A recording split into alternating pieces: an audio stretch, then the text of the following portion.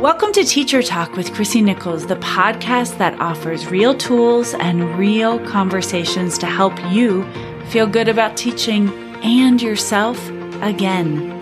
As a teacher who has spent more than 2 decades in the classroom, I get it. I know you have a lot to do, so if you need help right now, book a free consult call at www.thechrissy.concept.com. That's thechrissy.concept.com. Now, let's get to the show.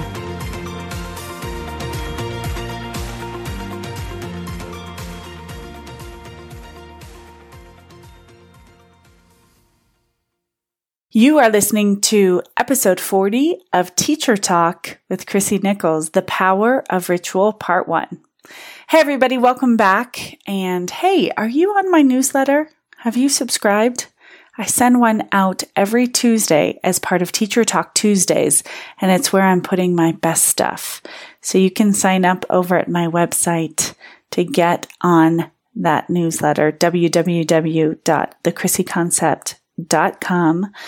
But let's talk about the power of ritual today. So recently I was talking to some teaching colleagues and some friends about their classroom rituals, their back to school rituals. And I was amazed to hear that some of my friends don't have a personal ritual, something that they do in their morning or their evening that just makes their day go well. I was shocked. Now, ritual can mean many things to many people, and it's usually used in a religious or ceremonial context. And I'm not talking about that kind of ritual. I'm talking about the kind of daily work or even weekly work that just makes everything run smoothly.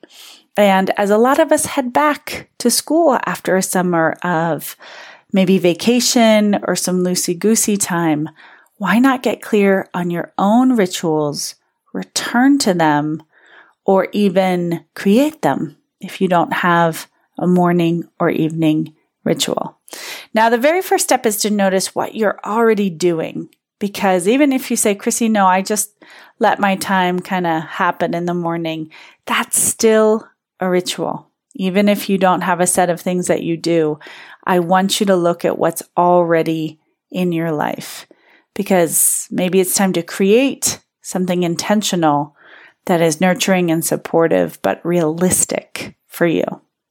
Okay, I'm going to share what I do. I wake up and grab some coffee. I meditate, write anything, and move my body. Did you get those? I meditate, I write, I move my body. Now, these 3 things help my life and my brain stay sane and in order. My husband says that I have to have these things, and I agree. And listen, let me show you how I use B- or C+ work, real compassion to get these things done and to stay in trust with myself, because my day might be flexible, but my trust in myself is not. My own word is really important. I've got to get these 3 things in to make my day go well, but sometimes it looks like this. I try to program my coffee the night before, but it doesn't always happen. I like to meditate for 10 minutes using my meditation app, but let's get real. Sometimes all I can do is 3 deep breaths, and that's okay. I like to do my own thought download, which can sometimes look like, 15 or 20 minutes. That's great. But I allow myself to do just 1 sentence. And then I love to move my body. Ideally, that's 45 minutes of a hike or a walk. But I also allow for just 1 downward dog. It just depends. My day might be flexible, but my trust in myself is not. And this was not always the way, my friends. Before I learned the very thought tools I use with my clients and use with you, I used to have a very destructive morning habit ritual of scrolling on Facebook or YouTube first thing in the morning. And once I opened my laptop or flicked it on, I knew my morning was over. On a weekend, I might be in front of a screen for hours until some external trigger or appointment kicked me off of it. For in the morning, it was getting to school during the sort of Monday through Friday. That's how addicted I was to that habit.